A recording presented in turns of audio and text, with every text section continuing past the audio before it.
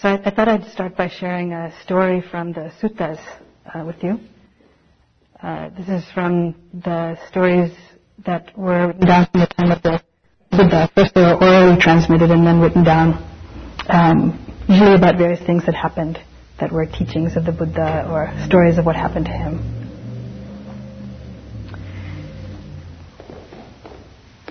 So this is one that's about one of the shortest and pithiest teachings that the Buddha gave that made someone enlightened. So might be a good one for tonight. So I've heard that on one occasion, the Blessed One was staying near Savatthi in Jeta's Grove, Anathapindika's monastery. So they always start out by saying where the locale is, right, these stories. Now at that time, Bahia of the Bark Cloth was living in Supraka by the seashore. He was worshipped, revered, honored, venerated, given homage, a recipient of robes, alms, food, lodgings, and medical requisites for the sick. Then once when he was alone in seclusion, this line of thinking arose in his awareness. Now of those who in this world are arahants, or who have entered the path of arahantship, am I one? So arahant is basically an enlightened person. So this guy Bahia is a spiritual practitioner living by the seaside, and suddenly it occurs to him, I wonder if I'm enlightened. Right? So then a devata who had once been a blood relative of Bahia of the Bark Cloth, compassionate, desiring his welfare, knowing with her own awareness the line of thinking that had arisen in his awareness, went to where he was staying and spoke to him. So this is like a spirit devata. And in this case, in the Buddhist teaching, beings are reborn. So it's saying that this being was actually a past relative of his and heard his question and thought she would come and help him out. Right?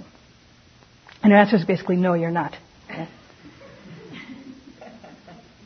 So it says, you, Bahia, are neither an arahant, nor have you entered the path of arahantship. You don't even have the practice whereby you would become an arahant or enter the path of arahantship. So you are not even close, nor are you on the way. So this is kind of bad news for Bahia, right? So he says, but who living in this world with its devas is an arahant, or has entered the path to arahantship? So basically, if I'm not, who is? Right? Who is and who can teach me this? Right? So then basically this devata says, you're in luck, there's this being wandering around named the Buddha, and you can go and learn from him. So then, now I'm starting to paraphrase, as you can tell, right? So Bahia goes to try and find the Buddha, and at that time the Buddha is going off in his alms round. So the monks would go out with their bowl, once a day, and receive food. And they could only eat this food before noon, so they're kind of on a time schedule, right? So Bahia shows up and says, can you teach me? And Buddha says, well, it's not a good time right now, we're on alms round. So why don't you come back afterwards?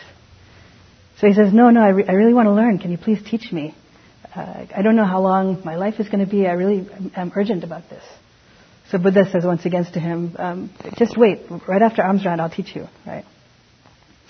And he comes back again and says, no, really, I really need to learn. I don't know when the time of my death is. So Buddha says, all right. So then this was what he says to him. Then Bahia, you should train yourself thus.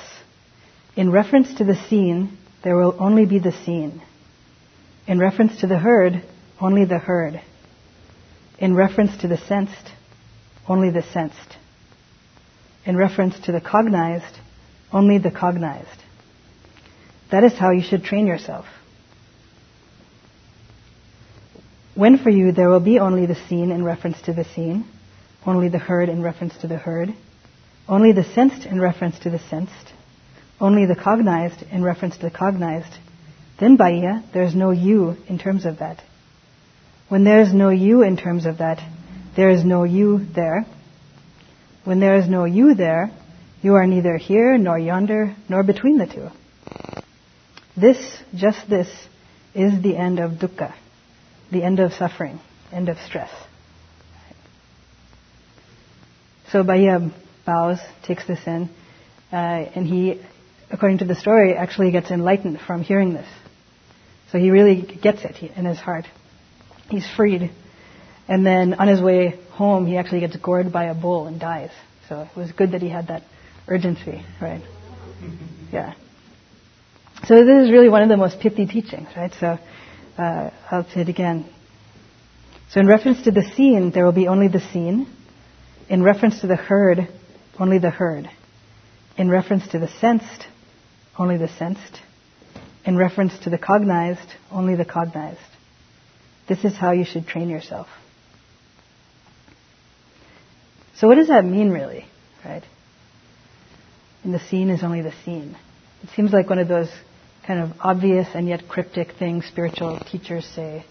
It's kind of annoying. Like, of course the seen is the seen. You know? So when is it not that, right? When does it go beyond that, and what's the story with that? So you think about just during the sitting that we had here. I noticed that there's various sounds outside, right? There's like some honking, like whoop whoop, right.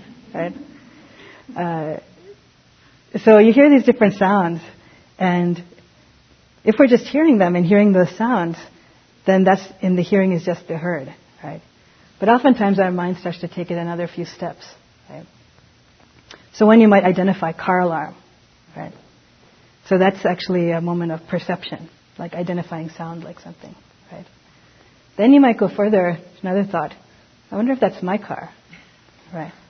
Then you imagine someone might be breaking into your car, right? You see the broken glass.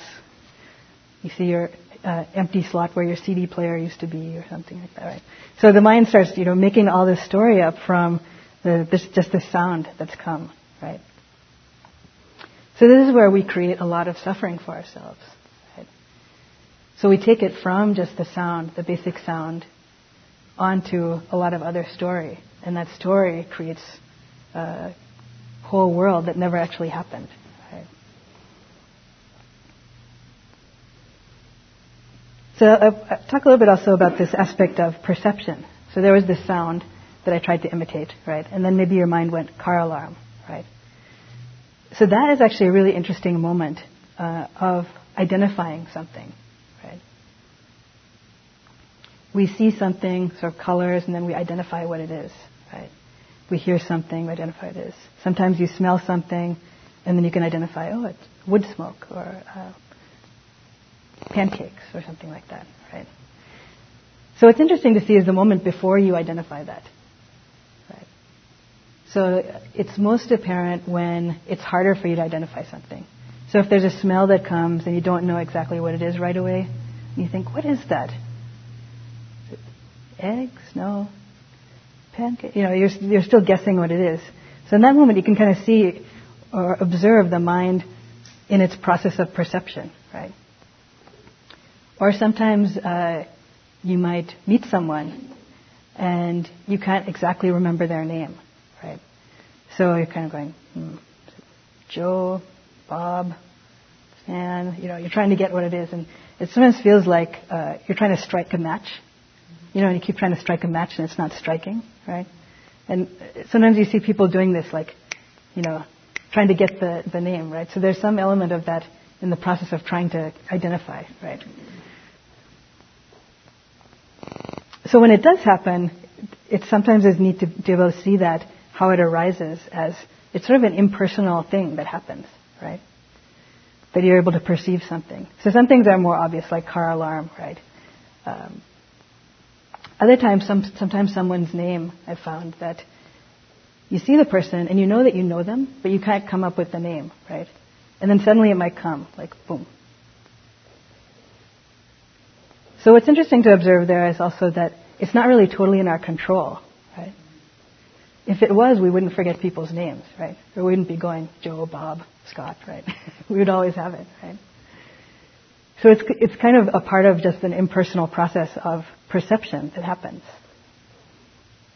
So sometimes it comes up as a name, a word label. Sometimes it's not, right? So fortunately, every time that you go to sit down, you're not going fork, knife, plate, glass, It would be very noisy if you did that, right? But there's a way in which you're recognizing what those things are and what you have to do with them. in order to eat, right? You can also see this with little kids who don't know what these things are, who are kind of testing out, right? So they want to touch everything, they want to put everything in their mouth, see what it tastes like. They want to try eating, or you're putting the fork in the liquid and, try that out and stuff like that, right? So they're kind of building that base of perception, so they can throw up those labels more easily, right?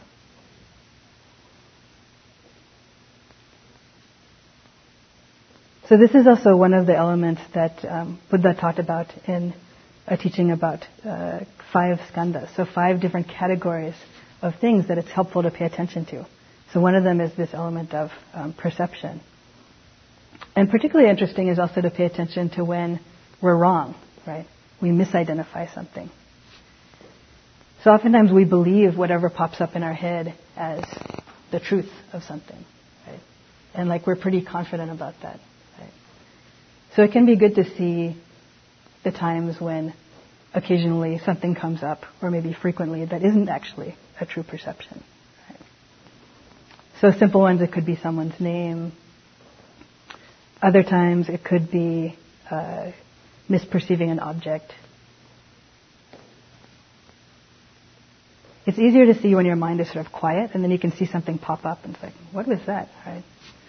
So I remember being in a meditation center, and when I come out of the meditation hall, there was a kind of water heater thing and a rock and a leaf thing near it. And for some reason, when I stepped outside there, it looked to me like a monkey. Right? But this is in Oregon, right? So it's unlikely it was actually going to be a monkey, right? But whenever I'd come out of the meditation hall, the perception would arise, monkey, right?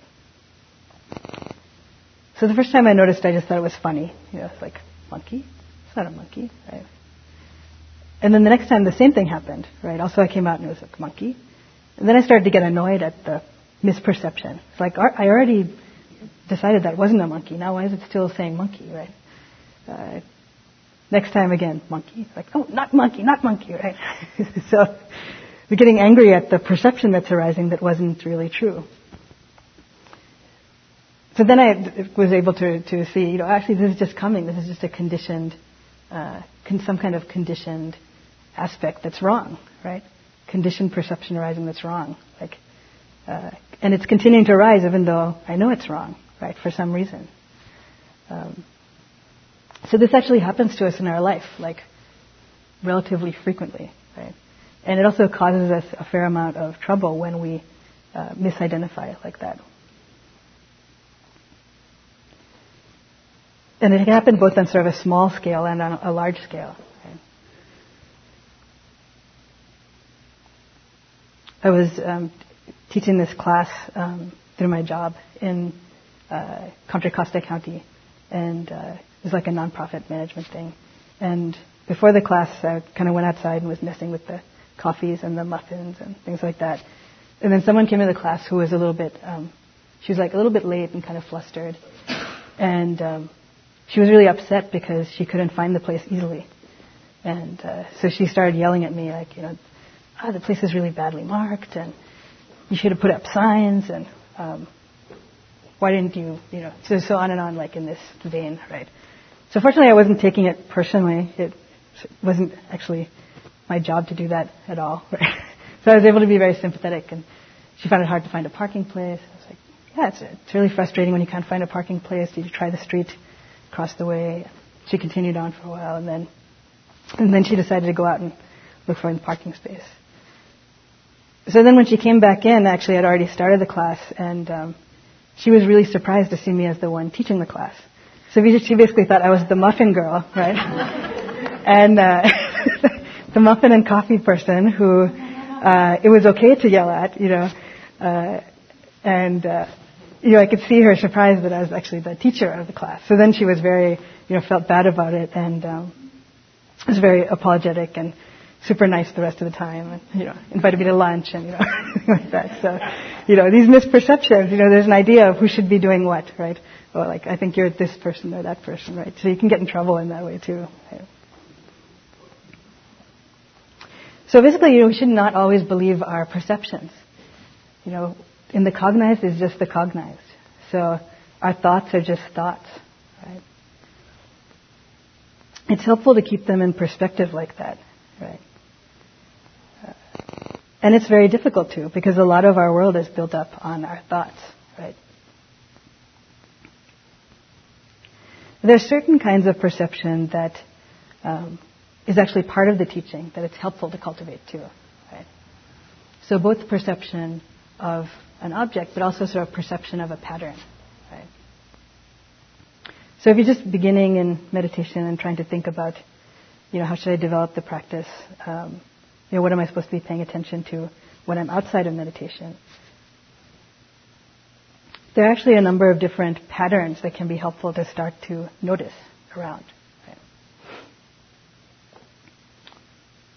So noticing patterns is actually, according to sort of different educational theories, like a way that we learn. Right? So a way you get good at something is by getting better at recognizing patterns. So for instance, I don't know if anyone here plays Scrabble, the game Scrabble, right? So the people who are really good at Scrabble, it's not necessarily that they have the biggest vocabulary or that they can, look at all the letters and individually go through them, but they're actually good at quickly recognizing patterns of what could be a word, right? So, like ing is a common ending of a word, right? Or re is a common beginning of a word in English, right?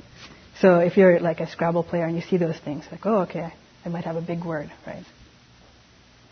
Or also in chess, right? People notice different patterns about the movement of chess pieces. Like, so it's more than just being able to see one individual move, right? Being able to see like some whole pattern of how things are playing out, right? So in whatever that you're doing in your life, you probably have developed certain awareness of patterns, right? Even driving, right, to be safe, you notice certain patterns of traffic and so on, right? So here's some of the patterns that are helpful to notice about the way things are in Dhamma. Right? So one is the 3 characteristics of existence. So number 1, everything changes. Right? Anicca. So this is one that is sort of more intellectually obvious to us. It's like, yeah, of course everything changes. That's true. We know that, right? But there's a way in which, if we really got that, we would really not suffer as much as we do. Right? So the other one is anatta, or the teaching of non-self. So if everything is always changing, then there's not really one solid, continuous thing in any of us or in anything. Right? That's basically what that one is. And then the third one is dukkha, or either unsatisfactoriness, stress, suffering. So because everything is always changing, our relationship to phenomenon, if we're seeking some permanent happiness in that, will always lead to unsatisfaction. Right? So what would it be like if we actually perceived this pattern? Right? So let's look at change. So with anicca, so take this thing here, right? This like wooden stand thing. So right now, there should be a better name than wooden stand, but we'll call it the wooden stand, right? Podium, maybe? Podium, yeah, okay. So right now it's called podium, right? So we look at this thing. It looks like podium. But if you cast your mind back to the origins of podium, right? You can imagine like a little seed was planted in the ground, grew up to be a plant, grew up to be a tree, right? Tree is cut down. That's made into lumber, made into different planks. Right? Planks get taken on a big truck to a factory. Factory, they get assembled in some way, sanded, coated with some kind of coating. Then it's in the podium shop. Gil goes shopping one day for podium, sees this podium, brings it back, puts it here, right? So that's the story of podium until now, right? Then future of podium could be something like this. So podium lives its very useful life here for next 10 years maybe. It starts to get a little worn around the edges. The sheen starts to go off it. Another 10 years, starting to develop splinters. board of IMC says that's too dangerous, podium. Now it's time to recycle, right? So it gets sent off to trash or recycling kind of thing, where it then starts to decay more, right? So podium starts to become a little more shaggy on the outside, more splinters, starts falling apart, turning more pulpy. Podium now sitting in the rain a lot, right? Getting all mushy, right? Then little insects come to live inside of it, right? Then it becomes pretty much like a pile. Slowly pile wears down, dust, right? Then gone, right? So that's the story of podium right now, right? So right now we see it like, oh, this is podium, right? This is a thing. But actually there's this whole trajectory. And at the moment it's true, it is a podium, but it's not like it's a solid, continuous thing, right? And actually it's the same with us too, right? It's a little bit less pleasant to reflect on that, you know. Go through our own story in this way, but you can probably extrapolate, right, from the story of podium, our origins and where we're headed, right? Like same thing. And it's the same thing with like every object in this world, like everything in the world, you know, comes into being, lives out a life, you know, and an ending. So our perception is usually of at the moment what it is, like who different people are, what things are. And it's not wrong, but it's only part of the story, right? So if we actually saw that things were changing all the time in some way, then our attachment to it being just the way it is would not be there as much, right? So we could enjoy podium in its current podiumness. And then when it started to decay and become actually more like wood pulp or something, then that would be okay. It would just be the way it is, right?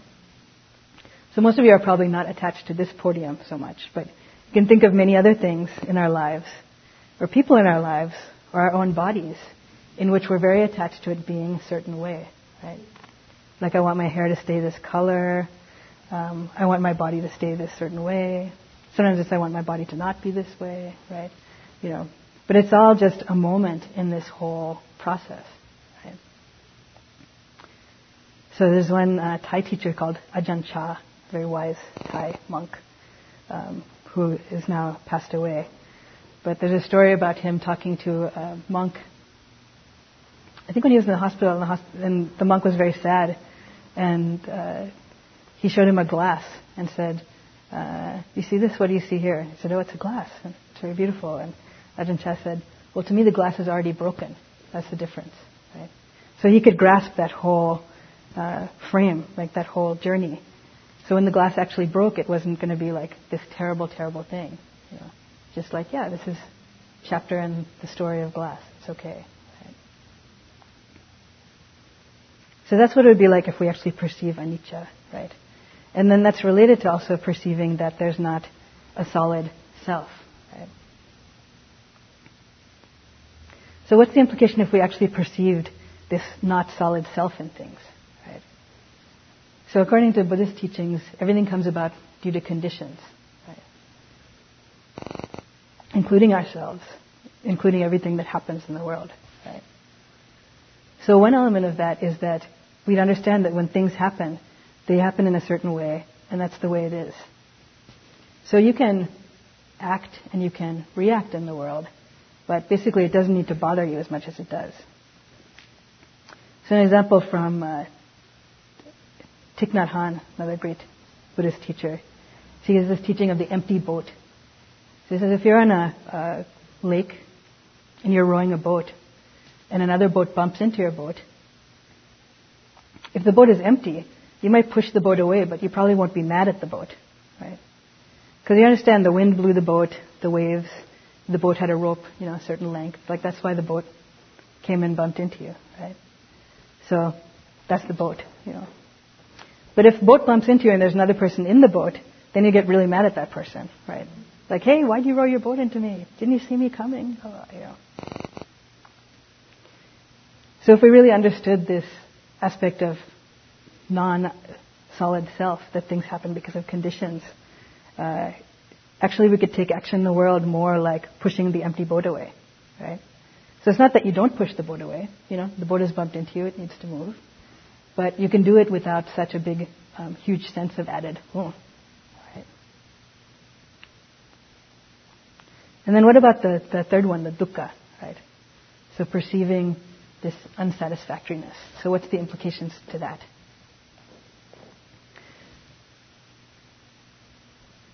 So with the monks, Buddha was fairly hardcore about this. Said,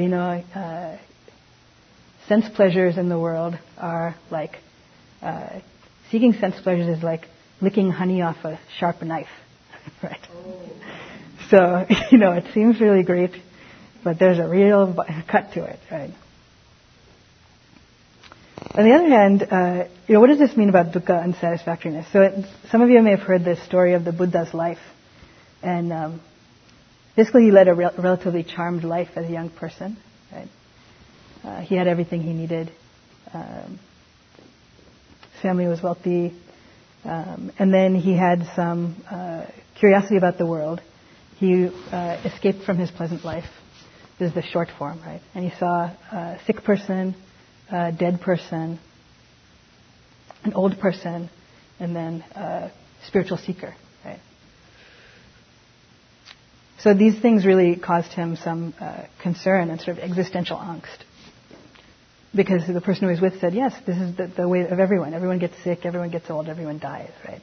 So this kind of kicked him off on his enlightenment journey, his spiritual search, right? So what is the meaning of it all if everyone's going to get sick, get old, and die? Right? So then many years later he gets enlightened. He goes off and teaches about 40 years. So fast forward to the end of his life, and he's 80 years old. So sounds like he got old too, right? He has his last meal. He actually kind of knows when he's going to die, but he has a meal that basically makes him sick, right? And then he dies, right? So he seemed to have found the answer, but it also sounds kind of like he got old and he got sick and he died, right? So part of that is, I feel like, helpful because that's part of our human life. It's not that actually what he learned or what enlightenment is escaping that in some way. So some aspects of life that are difficult are just going to be there, right? But there are other aspects of dukkha, which Buddha called shooting the second arrow, right? So us making things worse than they actually have to be, right? So an example is, supposing you have a twinge, you're sitting there trying to meditate and you have this twinge in your knee, right? So you feel something sharp, and then you register that as pain, right? So if you're in this, the sensed is just the sensed, you could just stop at the twinge, right? So you could feel that twinge. Maybe you feel it like wiggling, whatever it's doing, right? Then if you take it a step further, you usually have some perception, like knee pain, right? My knee hurts, right? So it's not pleasant. It's not like something you would want to wrap up and give someone as a gift, but, there it is at the moment, a twinge, right? Then the mind steps in and we start going on, right? So I wonder how long the sitting is. If I have to sit here much longer, I'm probably going to have permanent knee damage. I remember when this started happening some years ago, and then I couldn't walk for a while. I wonder if I should move. Well, depends when the bell's going to ring. On and on like that, right? So that's all the second arrow. So the first part of dukkha is that unpleasant sensation in the knee. And the second arrow is the one that we shoot ourselves, which is the story of it, right? The terrible story of it. So I remember noticing at a certain point that whenever I had some kind of sickness or something, even the smallest thing like sinus pain or slight ankle pain, at some point would arise the thought, like, this is going to last forever. Yeah.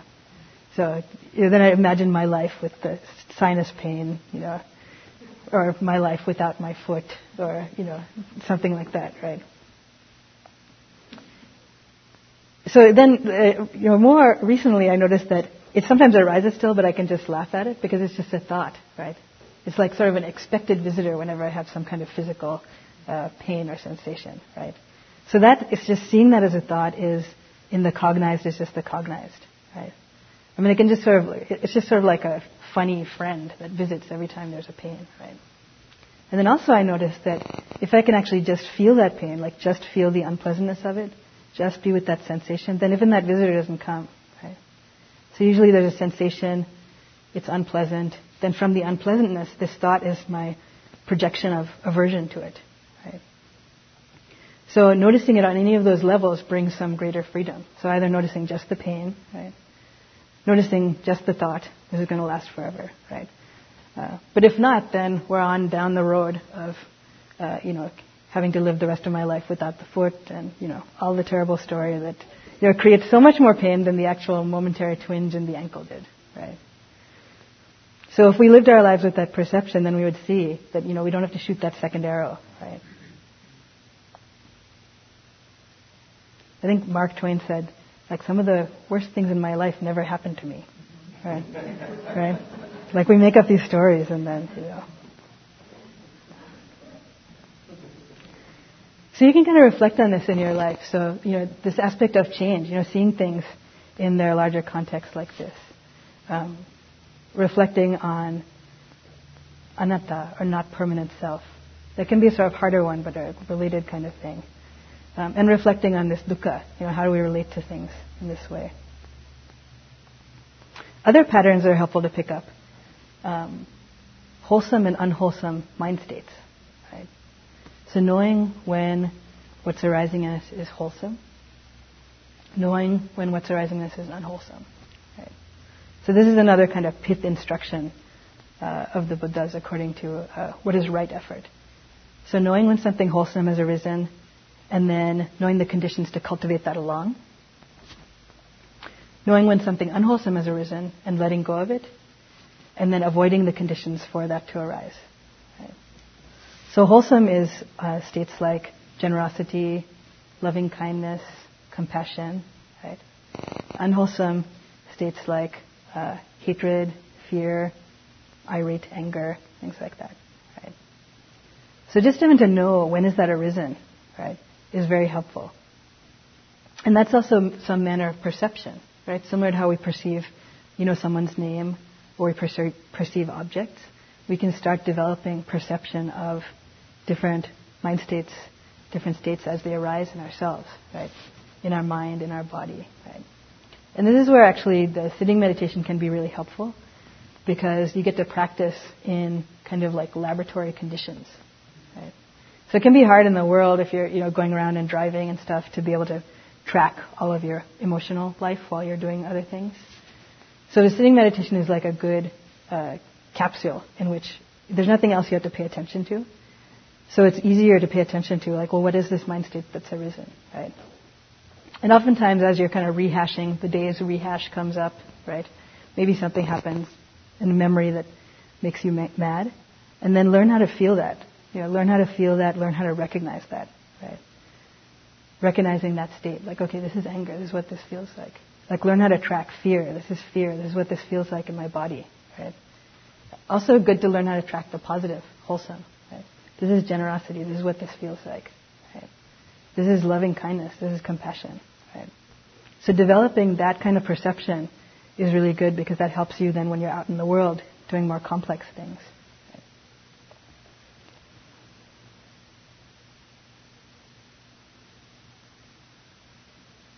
So maybe that's enough for me to share today. So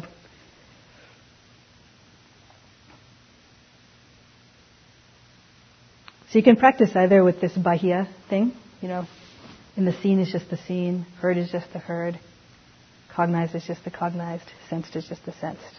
So experiment with that, check it out.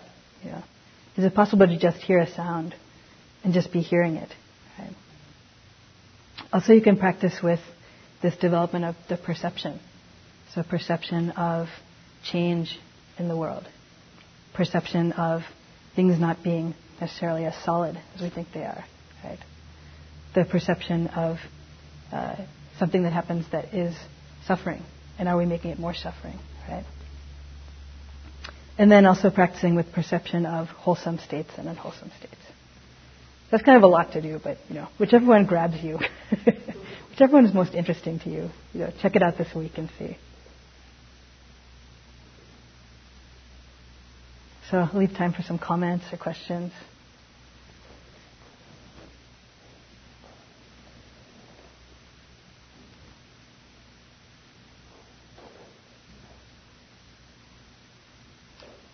Does this resonate with anything that you felt either today or in the past? Anything not make sense? Yes. Good one. I had a real vivid experience this week of finding myself in a snit. I had 3 or 4 really good days where things just rolled off of me, and then I had one of these I wanted to jump on everything. And because it hadn't visited me for a while, it was really vivid. The snit hadn't visited. The snit hadn't visited, right. So that I wanted to attach something to the things that were happening, and it hadn't been there. And I was like, well, you could lose this. And I had a lot of trouble losing it. Finally, it just wandered off on its own. But is there more skillful ways to be able to, when you find yourself primed to have a fit? I mean, I was looking for something to happen that I could grasp onto and get self-righteous about or react to. I was just waiting for it. It was not pleasant. So the snit was like being in a bad mood kind of thing.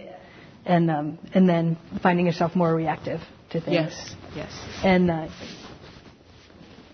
you said the snit was there for several days? No, there was no snit. It was like I had a very equanimous few days. And then all of a sudden, midday on the 4th day, I was just reactive. Yeah. Or potentially reactive.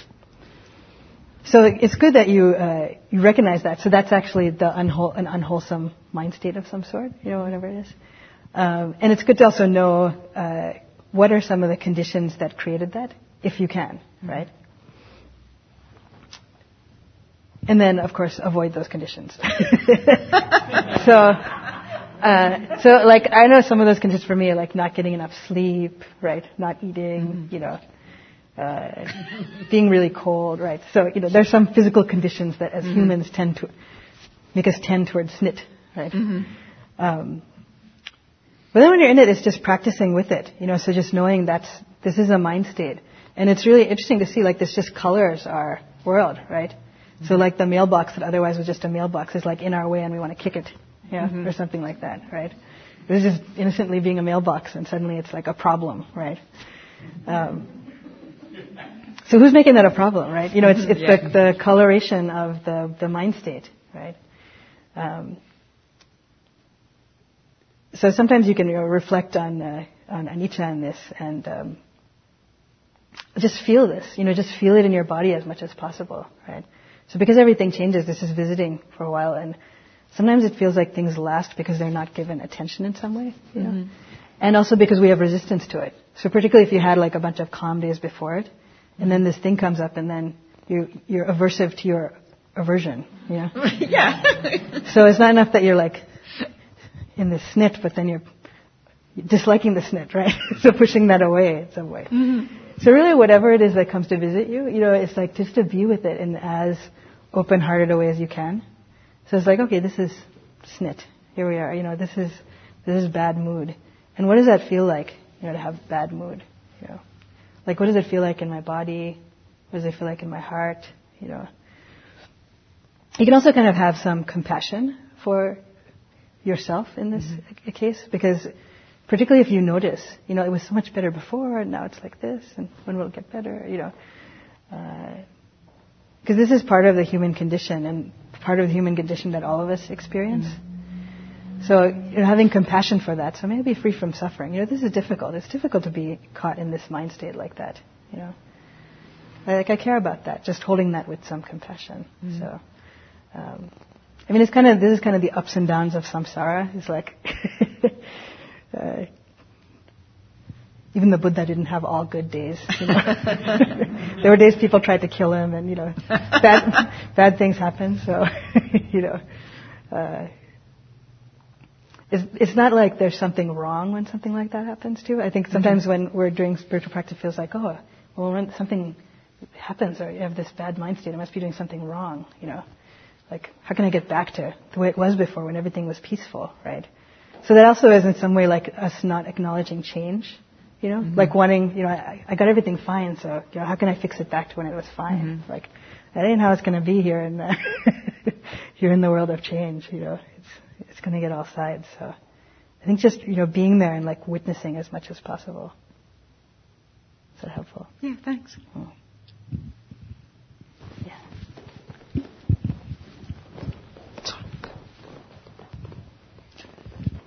Any suggestions regarding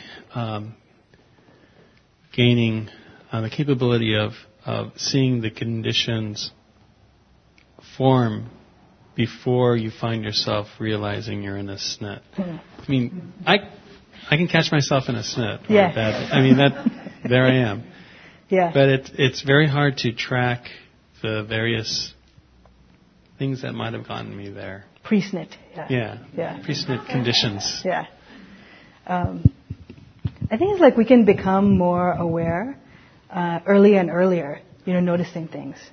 So it's like sometimes you start noticing right when you're in, full volcanic eruption. It's like, oh, I'm angry, right? Right? Everyone else knew that a little earlier than, but here it is now, angry. So then, just starting to notice that and recognize that, sort of that, developing that perception of that. Sometimes even having an intention to develop that perception helps. Taking this intention, like, I want to pay attention to anger, or to whatever it is, So then you can slowly try and become aware of that earlier and earlier in that. So maybe it's just pre-eruption or, and part of that is, I think, becoming more sensitive to body and the mind, because there usually are some clues before the complete eruption. You're sort of starting to feel something. Kind of like with the physical sense, like you can feel when you're beginning to get hungry sometimes, and then you can feel when you're really hungry, right? So you start to develop this sense of being like a little bit hungry, right? And you can kind of track that. So similarly, like one can develop tracking of the emotion sort of things, like anger. And sometimes I actually say this is related to this whole snit thing, is that there's something on the surface, like anger, something like that, and it seems to be rolling on, and you're trying to pay attention to that and be with that, but there also is actually something underneath of that fueling it, right? So like you mentioned, like self-righteousness. So self-righteousness is a good sub-fuel for a good long anger, right? Or sometimes fear, right? It can be a big fuel for something like that, right? So sometimes being able to go underneath of what is the apparent snit or emotional state there into what is there that may be fueling that, and then dropping into that, like sensing that in some way can be helpful. Yeah.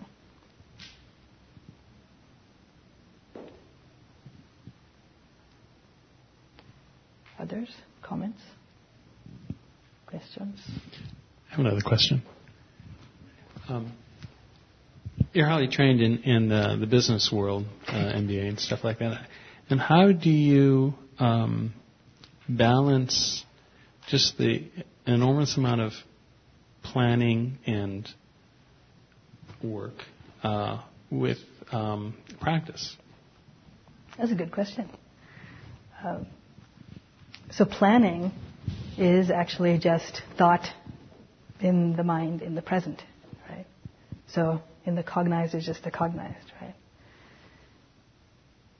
So I think the more that we can be with what is actually happening, then the more sort of planning, things like that, can sort of take their place, as opposed to being continuously done in a way that is fueled by some like ongoing anxiety or something like that, right? So in this cognized is just the cognized thing, means that in Buddhist teaching, the mind is a sixth sense, right? So you have your smelling, tasting, feeling, seeing, hearing, right? Regular 5 you learn in first grade, right? And the sixth one is the mind and all mind objects. So mind objects includes images, memory. Memory is just a thought in the present using the mind door, right? Planning is just a thought in the present using the mind door, right? So in that way, it's just like any other thought that can happen.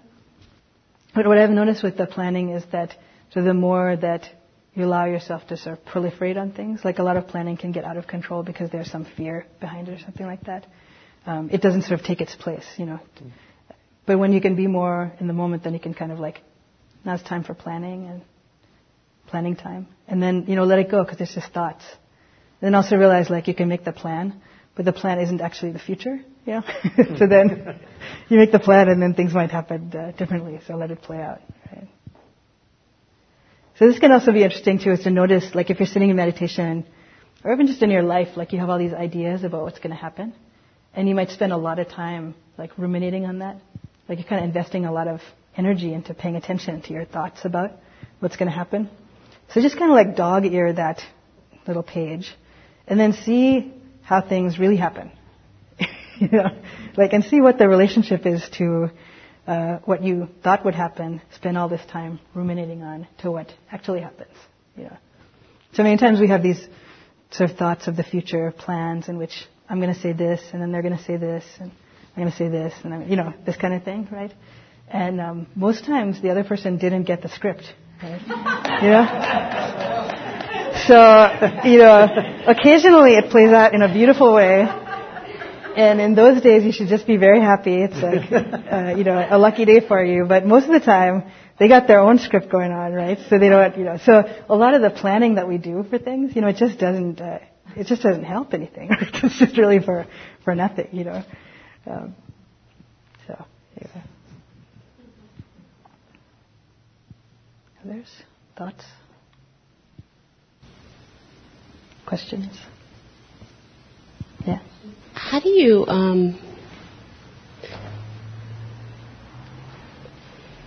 mean, I understand about being in the moment, but doing it's different.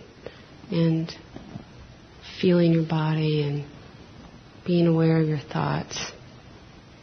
It's really a lot different to actually do it. But as it relates to being ill, and the kind of surrender to how you feel, and then the fear of what it means. Mm-hmm. It seems like it's a really tough thing to do. Mm-hmm. So maybe you could speak to that. Mm-hmm. Thank you.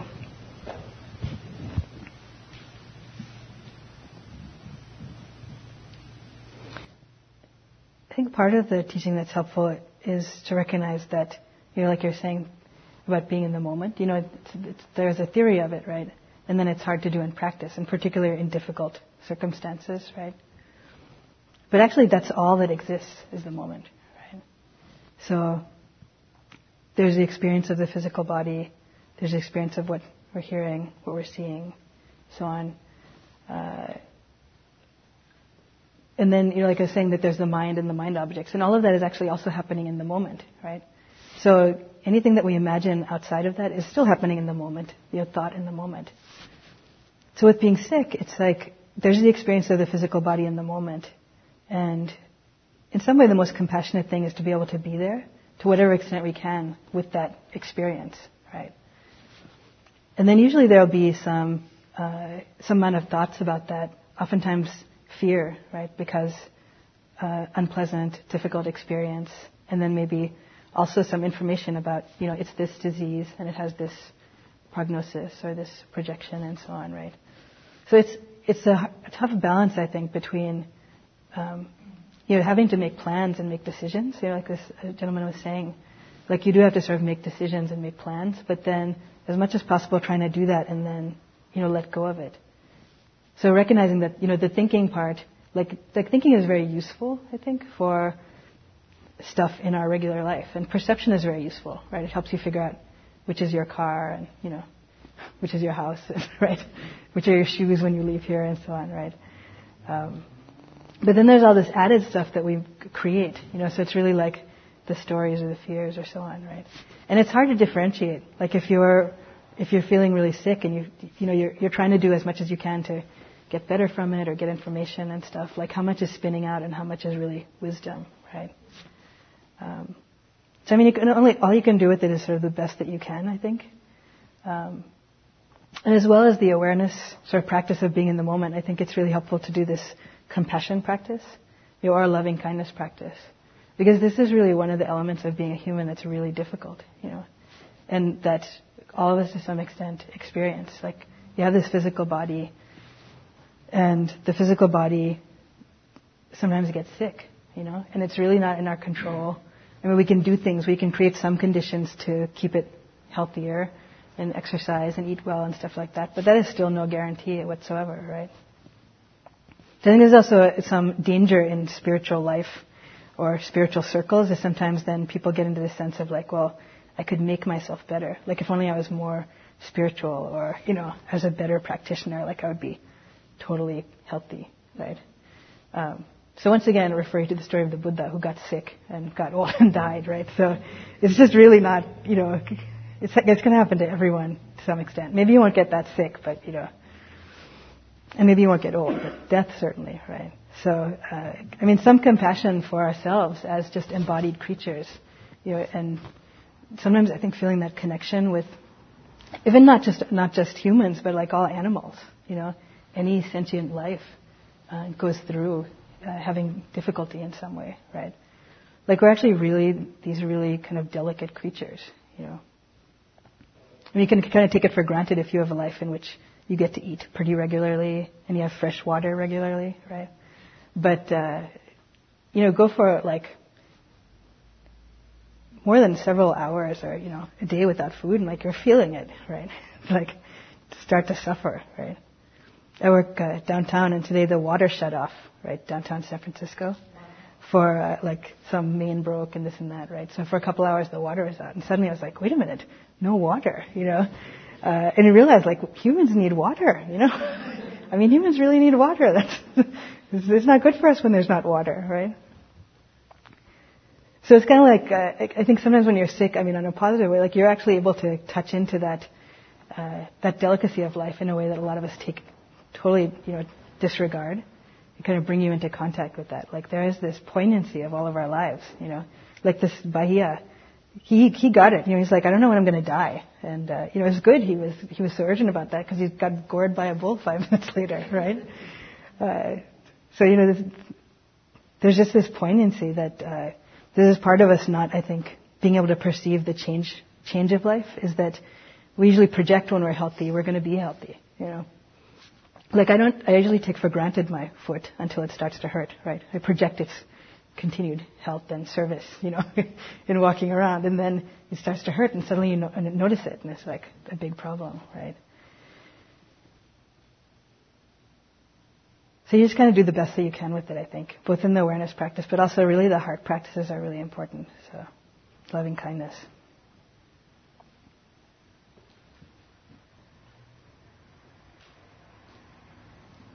Yeah.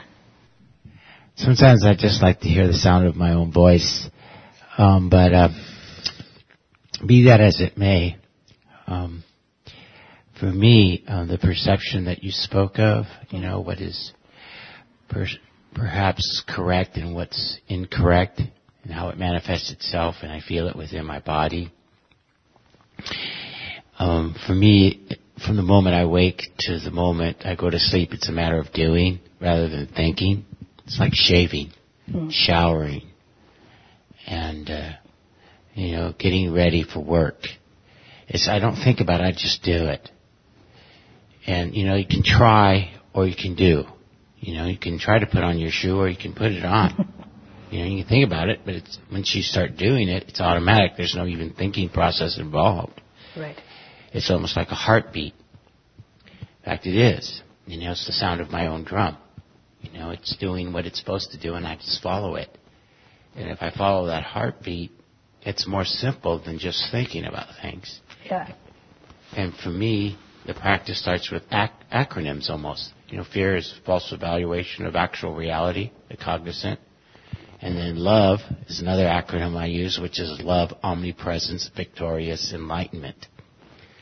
So when I go to that side, which is correct, and apply it, not think about, just do it, by plugging into my own source, then allowing it to go from in and through and then back out without controlling it. Like you were saying, just the accepting is very helpful, to get to the serenity, to get to understanding, to get to compassion, to get to love. is like a process of doing and breathing constantly throughout the day. When I get that anxiety or whatever's going on with me, I just take that moment to breathe. I don't even have to think about it too much. Just inhale and exhale. And for me, that works quite well. Yeah, that's great. So I think from what you were saying, you don't need to think about it like when you say you're getting ready for work, shaving and dressing and stuff like that. So then the awareness practice, you don't have to think about it. It's even just feeling that, like just feeling that razor.